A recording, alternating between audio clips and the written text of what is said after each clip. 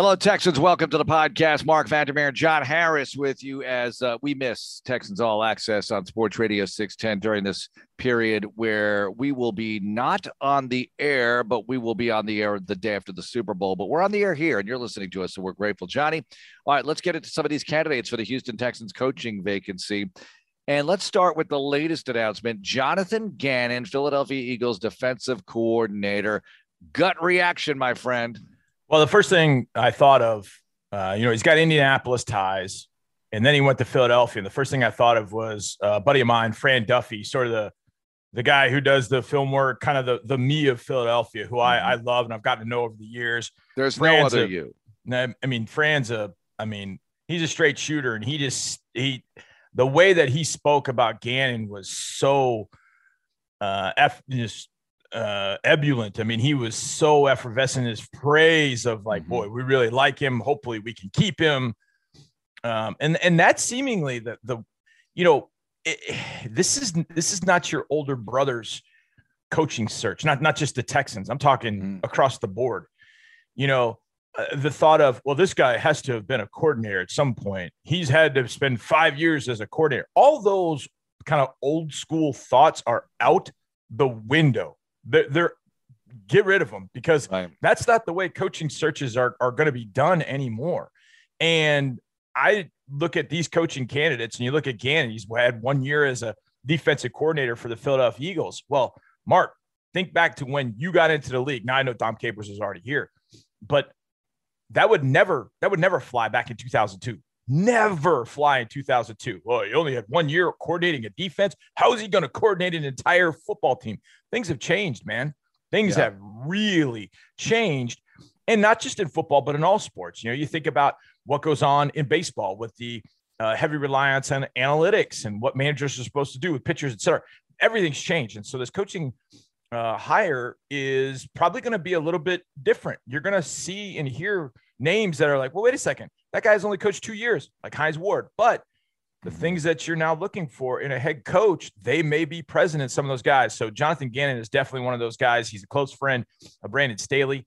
My guess is, as close friends typically are, they probably think about ball in a different way. Obviously, we've seen that with Brandon Staley with the LA Chargers and his reliance on analytics and his thoughts on defense. And his defense in particular is very vibrant and different, even though the Texans ran all over it. They were missing Joey Bosa, Derwin James, but it's a defense that, as you have the players to go along with it, it's one that can be very adaptable week to week. And I'm not talking game plan defense or anything like that, but it can be different. So Jonathan Gannon's a really exciting candidate to think about, even though it's only been 1 year. And oh, by the way, who's the team you hate worse than poison?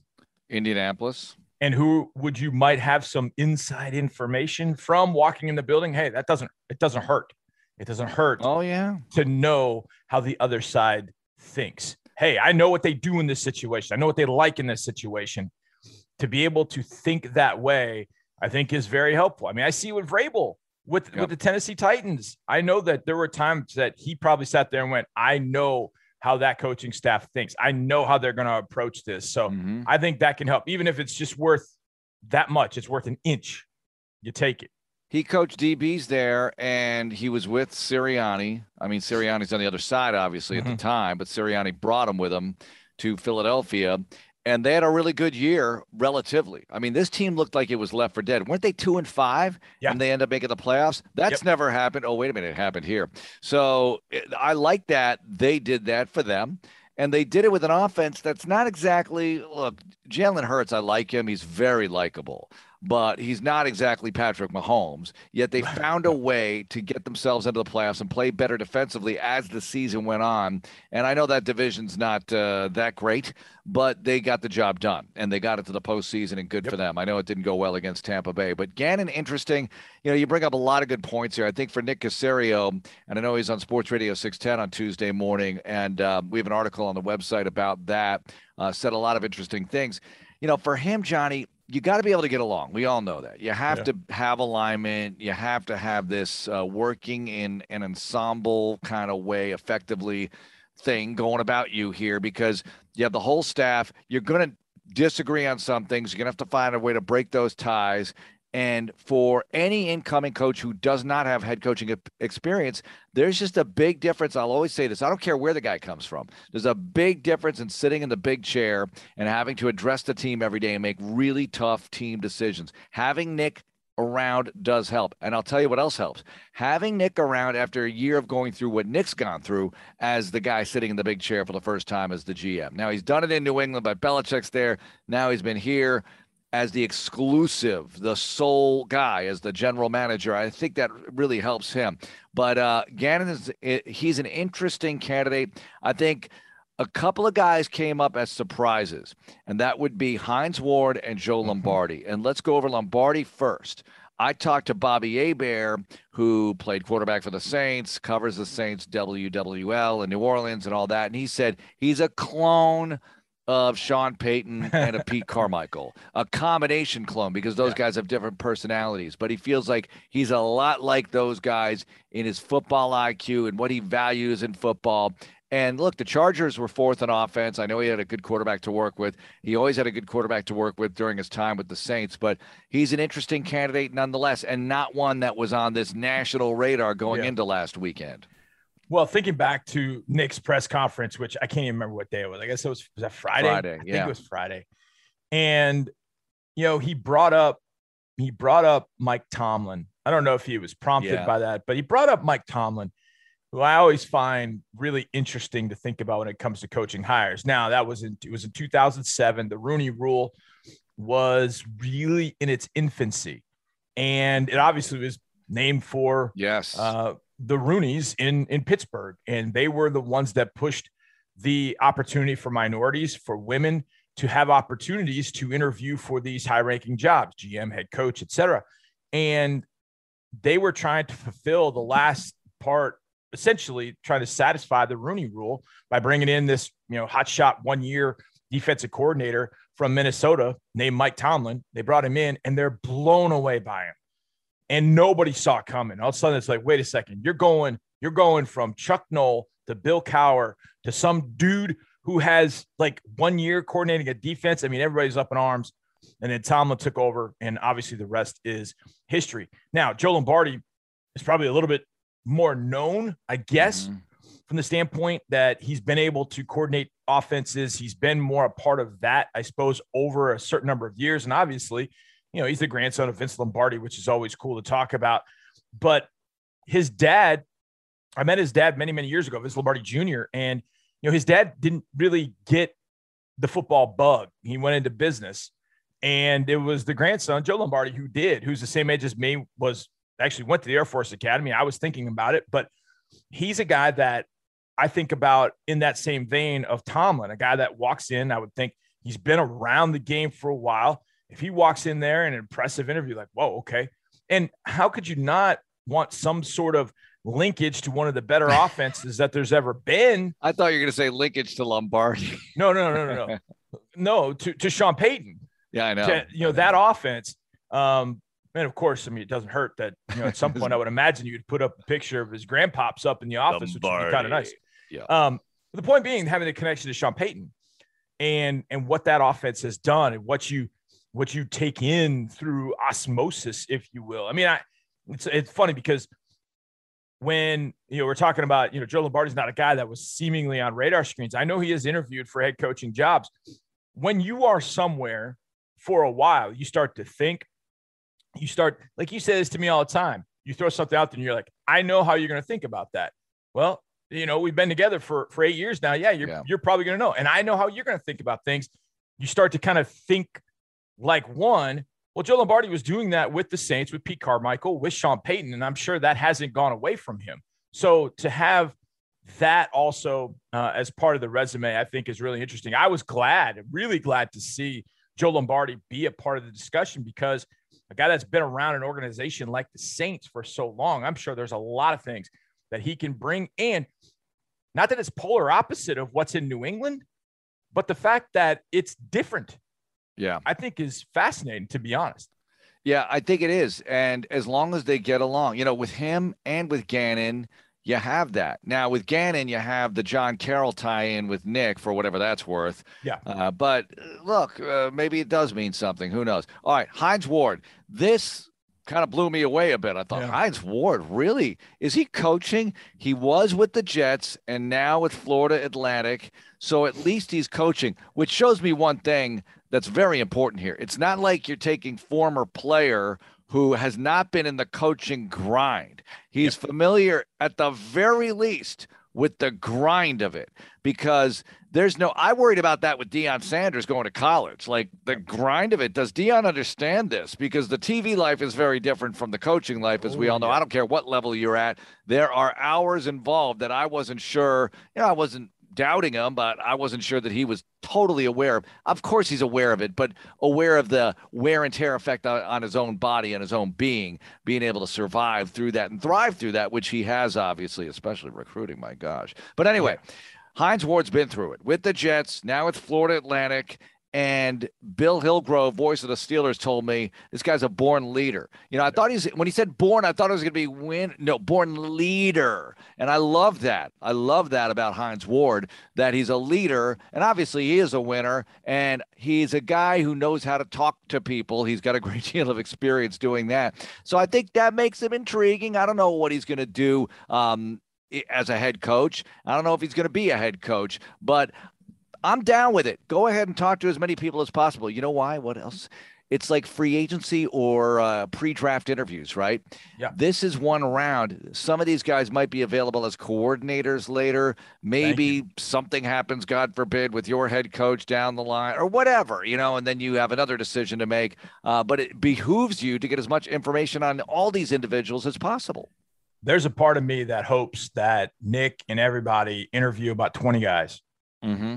And women, men, I don't care. I mean, interview the number of people that you're interested in. And I told this on in the lab. The short version is after a couple of years of just coaching at junior high, I had applied for the head coaching job at Bishop Kenny High School, which is the Catholic school around the corner, about 3 or 4 times bigger than Episcopal. And in my mind, I'm thinking, man, I'm 24. I don't think I'm gonna get this, but you know what? I'm gonna go interview. My buddy knew my buddy who coached with me had played for the AD over there. I said, put in a good word, called me over for an interview. And like the first words out of his mouth were, look, I don't think you're going to get this job. And so we chatted for, I don't know, an hour and a half. And lo and behold, they gave it to somebody else, a guy who became a great friend of mine. And he said, call John Harris because I'd like him on this staff. And so didn't even know me. Wow. But just that interview opened things up for me to come over to be a position coach. Well, things didn't go great for us. Things didn't go great for coach. And so he moved on after a year, and all of a sudden, come the springtime, I already told them that I was leaving. I was going to go back to graduate school at that point. And they came to me and said, you want to be the head coach? And I'm geez. I'm like dumbfounded, like, whoa. And I mean, I wasn't ready for it, but through that interview process, I was able to kind of say, here's my football life. Here's what I believe in. Here's who I am. And I knew full well I wasn't going to get that job. But the fact What do you mean you weren't ready for it? Was McVay ready for the Rams? Yes, you were ready for that job, Johnny. Yeah. But the point is, they interviewed me and a few other guys. And out of that, they got me to come there. So even if some of these guys are thinking, look, maybe it's not in the cards for that person to be the head coach, but in the interview process, they're overwhelmed. Like, man, we love this guy. Yeah. We want to bring this guy here. We had the opportunity to do it. Let's see if we can't get a hire with this particular coach and then contact these other coaches. Now, look, everybody knows the game, and everybody that walks in there has got to feel like, maybe that's a part of it. Maybe that's what I'm doing. Maybe you say, hey, I want to be the head coach, but in your mind, you're going, I just want to get in the building. I just want to be on the coaching staff. I want to see if I can impress them enough to be part of what they're building, et cetera. And you move on. So to me, if they interview 20, 25 guys, and maybe 5 to 7 of them are guys that you would never think would be the head coach, but there's an avenue for them somewhere in the building to be part of it, so be it. Couch it as a head coach interview and just have that interview so people are – and look, maybe it's for maybe it's opening opportunities for that coach elsewhere too. I just think it's a win-win on every situation. You get to learn a little bit more. And, of course, I go back to that Tomlin story. Who's going to know more about Mike Tomlin than Hines Ward? And by the way, I kind of want Hines Ward with us. I mean, I really do, because what I think a lot of people forget was back in his days at Georgia, their quarterbacks all died. I don't know what happened to them. They're all dead. They were done. And Hines Ward went to the coaching staff and said, I think he was a freshman. He said, I can do it. Put me at quarterback. I'll figure it out. And they went and won a ton of games with him that particular year before he moved back to wide receiver when they got Mike Bobo. And to me, it's one of the things that just goes to what more can you do? So everybody remembers him as a receiver. I remember that. That's one thing that always stands out to me about Hines Ward is stepping in at quarterback when nobody was available. He did it. And not only that, he won games doing it. So I'd love to be able to talk to him about that. If hopefully that'll happen. That is intriguing stuff. No question about it. And the other thing is, like, as Nick is talking to all these guys, staff has to come up. I mean, it has to be among the first things they talk about, because the head coach is the head coach. It's monumentally important, but who's working for him is also monumentally important because, and you and I have talked to, Bill O'Brien and David Culley and all these coaches. And over the years, one thing I've gleaned from talking to people like Kubiak and Capers too is that they really don't coach the players as much as they coach the coaches, right? They've got to manage the coaches and be there for the players and motivate the players and show direction and vision for the players. But the coaches, the assistants, coach the players. Every once in a while, OB would get in there and mix it up and like, here's how you run around. But come on, he can only do so much. It's got to be the assistants doing the job. So that's really important, which brings me to my next candidate, Brian Flores, who, look, I'm intrigued by Flores because he's been in the big chair and he's won. And he's won. And I talked to Joe Rose, who is with the Dolphins as their color commentator, WQAM Morning Drive, former Dolphin tight end, caught 2 TDs in the 41-38 overtime, lost to San Diego in that classic playoff matchup in 81. Anyway, he said he likes Flores. He thinks Flores can coach. He thinks the players play hard for him. He thinks that he's a motivator. Now, obviously, stuff went on in that building, right? And you're seeing a lot of conflicting reports. I don't want to get into all that right now. Just talking about Flores right now, just based on what I've seen and heard, the guy can coach. Look at the results. The Dolphins have not had back-to-back winning seasons in almost 20 years. I mean, that's saying something in that market where they can't win. And he's done it down there. And I know they haven't gone to the playoffs and won big or whatever, but he could probably tell you why. But 1-7 start, you go 9-8. I think that's pretty good in a 17-game schedule. And I don't know where it's all going with him, but I think that he is somebody. Certainly, I'm glad they're looking at him because he's got the experience and he can win. There's no question. I mean, we talk about, and I mentioned earlier, look, the head coach to me needs to have qualities, and if experience is, I don't know if you need to have experience. I mean, I think you look around the NFL and you see guys that were on their second tour of duty, Belichick, Andy Reid, that won big. But you know what? Andy Reid did a great job in Philadelphia and was, hardly a coordinator with the Green Bay Packers. Yep. John Gruden went the first time went to the Oakland Raiders. Mm-hmm. He was outstanding. And I think he was a quarterback's coach. So, they can come from all different types. What I like about Flores is not only has he been a head coach, he was a scout for a couple of years. He coached special teams. He coached defense. He's been part of a lot of things that happened with the New England Patriots. And I read a story about Flores. This was, it was probably 3-4 years ago. And Flores, I believe at the time, was a scout. And he went to somebody in the Patriots organization. I don't know if it was Belichick or whomever. And he said, I think I can do more. I think I can help the Patriots by doing more. This is what I'd like to do. And the Patriots were like, all right. Not to say they called his bluff, but they're like, okay, we agree. We're going to have you move to coaching. You're not going to be in coaching. This is what we think you can do. And he just kind of rose through the ranks of the Patriots. And before you know it, he ends up as a head coach of the Miami Dolphins. And I think the scouting side sometimes helps these guys. And the fact that he coached special teams, he's going to know the last guy on the roster and how much that guy matters and what that guy needs to do. So I'm intrigued by Flores, no doubt. How the thing ended in Miami, I think that's worth asking questions about and trying to get some information if you're Nick and the Texan side of things and try and even though you may know Brian Flores a great deal, did something change? Mm-hmm. Is he still the same guy we remember? Because look, we all grow and evolve as individuals. And sometimes we evolve going in a direction that people don't think we're going to go. And, they have to sit down and have that conversation. And I'm glad they did. But I think Brian Flores can coach. Defense, I think he probably could take care of an offense, but man can coach. He led that team to how many ever wins in a row? I mean, 1-7, you get them to 9-8. You're doing something right. Mm-hmm. You're doing something right. Yeah. So look, you don't always, I could speak to this. You don't always get along with your AD or your general manager. It does. Mm-hmm. You just have different ways of looking at things, whether it's here or in my case, many, many years ago, it happens.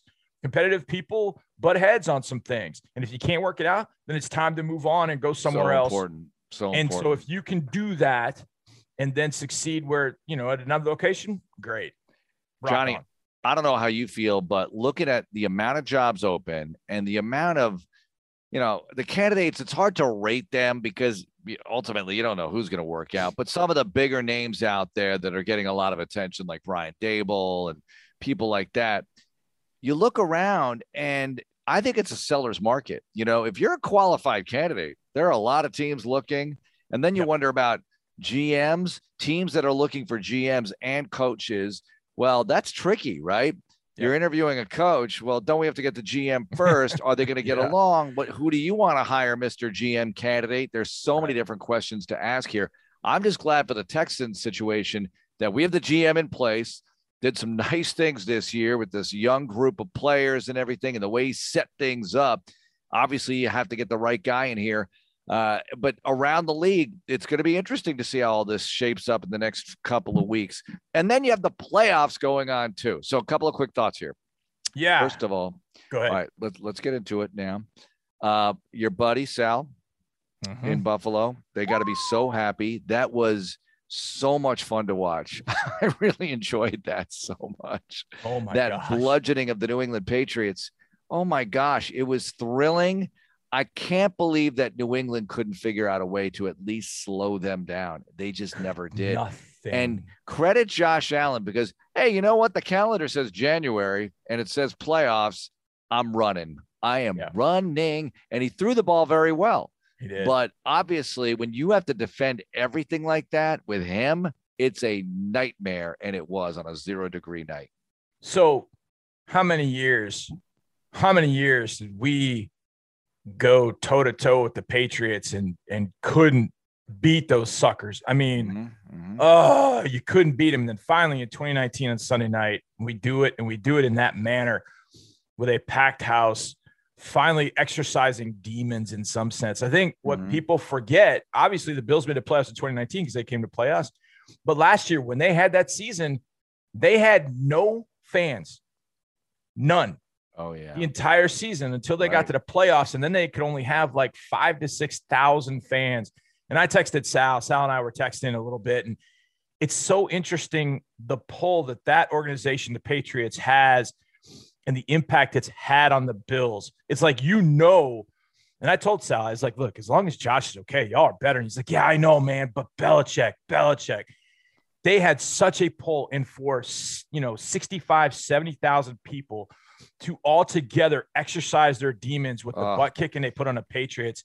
I mean, I texted Sal after the game. It was like, he's on a high. I'm like, yeah, he can't. That's the way they stuck around. The fans stuck around because they didn't get to celebrate all of that last year with this team. They didn't have that opportunity, but then they get the opportunity in a first round playoff game against that team in their building. It was a 60-minute plus celebration. I mean, it was incredible to watch. I was happy for them. I hate the fact the Bills now have to play the Chiefs because the Bills and Chiefs right now are the two best teams in the AFC. Three of us talked about it when we played the Titans. I think the Titans with Henry, good team. I think they're beatable. I think the Bills, Chiefs both beat the Titans. I think the Bengals are going to give the Titans all they can handle. Well, all they can handle. I was going to ask you that. What is it going to take? And we'll have another one of these before the end of the week, but the Bengals have to beat the Titans. This has to happen, okay? Yep. Texans fans, you're Bengals fans. I've assigned you to be Bengals fans this week. Have to knock the Titans out immediately here. They got the bye. They get Henry back maybe, but he's full contact practice. Yep. I think they can do it, but man, you just got to bring some friends on defense to stop Derrick Henry because Burrow can light that defense up. You know he can. Do they have the offensive line to hold up against Simmons and those guys on rest? That's the $64 million question. I think they'll have to use Joe Mixon in the pass protection, which takes him out as a receiver, which is tough. But if Mixon can help give Burrow time, he'll slice them to death. Here's the other thing I think about. I felt like there was a massive amount of pressure on the Bengals. Massive amount. They're carrying 31 years of just, we've gotten close, we can't get over. Then they do it, and they do it in that fashion. And yeah, they'll celebrate all week, and they've been celebrating, but they have no pressure now. Yeah. The pressure all goes to the number 1 seed with the bye, playing at home. The Titans carry all the pressure. And I'm telling you, Joe Burrow and Jamar Chase and those guys playing loose and free scares me to death if I'm a Titans fan, which I'm not. So I'm excited, totally excited to see a team that, got a couple of key wins down the stretch, but I don't think the Titans showed much of anything. That Bengals team could score with the best of them. If they make this a shootout, my goodness. You know what it reminded me of? It reminded me of 2017 with the Jags. The Jags just couldn't do anything that game against Buffalo in that playoff game, but they got just enough to win. The first playoff win in forever. Duval County celebrated. They had to go to Pittsburgh, and Pittsburgh was the number 2 seed. And they went to Pittsburgh and just let it all hang out. And they beat the bejesus out of Pittsburgh that weekend and then got to the AFC Championship game. I think the Bengals could fit into that category. I don't know if I'm ready to pick the Bengals just yet. And it really doesn't matter about Henry or not. They got DJ Reader up front. They got some dudes on defense that can play a little bit. They just can't let the game get away from them so that they're all the way chasing. If they don't, I think you got a great shot to beat the Titans in Tennessee. Man, my rooting interests in the AFC are so clearly defined because I hate Kansas City. They have to go down. The Bills have to win that game, and the Bengals have to beat the Titans. Quickly here, NFC, look, you know those videos on Twitter, like satisfying videos accounts where it's just like, stuff pouring into stuff and it's all balanced and satisfying. This weekend, watching the Patriots lose that way was so satisfying. And watching the Cowboys lose was so satisfying. It really was. It was a beautiful thing to see. And we are fresh with that San Francisco memory. And I'm watching that game thinking, we had these guys like down at the half. And there we were, 10-7 down in the fourth quarter. And look what they're doing at Dallas in the playoffs in Big D. I know they have Garoppolo playing, but he was hardly perfect. I mean, he threw the pick that enabled the Cowboys to get right back into the game. And you can see why they drafted Trey Lance and they went so aggressively after him. But I guess like they feel like we got to play Garoppolo. He just understands way too much about the game at this point. And Shanahan said something interesting, that Jimmy will shake off a pick very quickly. However, I don't think they let him throw it after that. So there was that also. I'm pretty sure it was straight handoff city. But that play at the end, obviously, everyone's talking about around the league. It was when he took off and ran, I thought, are you kidding? You better make it to the end zone because this ain't going to work. I had no faith in that spot working. Your thoughts in general on that one? Okay, I got a couple thoughts. Number one, I want to go back to the 2019 NFL draft. Okay. The last pick of the first round was the New England Patriots. Do you remember who they selected? Last pick of the first round of 2019? Wide receiver, N'Keal Harry from Arizona State. Okay. 4 picks later, the San Francisco 49ers selected Deebo Samuel of the 49ers. Can you imagine what they would be doing with Deebo Samuel? And if that doesn't have your attention, at pick number 51, 15 picks later, the next receiver off the board, Ayuk. A.J. Brown, Tennessee Titans. What? And if that didn't get you, the next receiver off the board came at pick number 56, Mecole Hardman from the Kansas City Chiefs. The Patriots passed on all 3 of those guys to get to, and thank God they did, because could you imagine Deebo Samuel with that group in New England? Anyways, so that's one thing. Here's the other thing. When I saw Dak take off, the first thought is WTF. Then I looked at the clock and went, they could do this. I get this, kind of. And you know what I thought about? 2018 at Indy. There was 18 seconds left, and Deshaun threw that slant route to Hop. And when Deshaun got to the line of scrimmage behind the line, everybody was set with like 7 seconds left. Mm-hmm. And all this is going in my mind because Deshaun then waited till there were like 3 seconds left, snapped it, spiked it. We kicked it on the next play and won the game. But I thought 18 seconds to me was always kind of the cutoff from that perspective. But we did that so cleanly that we were ready to go with like 7. So I can imagine Dallas practiced that over and over and over again. But here's the thing, spot is crucial. Like, well, they have to have that in mind. It's not so much the spot, but as soon as Dak got up, he needed to run the ball over to the umpire and give him the ball. But he was still way behind them at that point. Right. He needed to look for him. But he needed to look for him to give him the ball, and everybody had to get out of the way so that he could put it down, and that was your opportunity. Here's the other thing. With 14 seconds left, and I know at that point the 49ers are finally playing cover 6 sidelines. So they got 3 guys in each sideline. I'd have much rather taken 2 shots at the end zone throwing the ball because I've got a couple of really good receivers. Like, let them go up and get one because you're going to get 2 shots at it. I much rather would have done that because the closer you get, and it jams you're only up. going to get – it jams up. It's so hard to throw a Hail Mary from the 30. Right. Give me 2 attempts at pay dirt as opposed to one and then another one that's a little bit closer. And does that really help me? It helps me maybe a little. You could argue that, but it's only 1 attempt versus 2 from, what was it, the 40, 42, whatever it was. Somewhere around there, yeah. It's a Hail Mary, but not quite a Hail Mary, but it's pretty much a Hail Mary. Yeah, I mean so what? So 2 of them. If you don't Justin Herbert, he's throwing a frozen theater rope into the end zone, depositing it into the cavity of a receiver. I mean, but Dak's not that. Well, and now the world is finally starting to notice that since the Texans joined the league, really since the Cowboys last won the Super Bowl, that Houston has more playoff wins than the Cowboys. Not that that's something to hang a banner about, but hey, I'm going to bring it up, and the Texans will be at Dallas next year. Johnny, thanks a lot for the time. Appreciate it, Mark. Thank you. That's it for the podcast. We'll have plenty more coming your way as the Texans add to the head coaching candidate list. Stay tuned for more and check out the Texans app for all the other podcasts, articles, everything. Go Texans.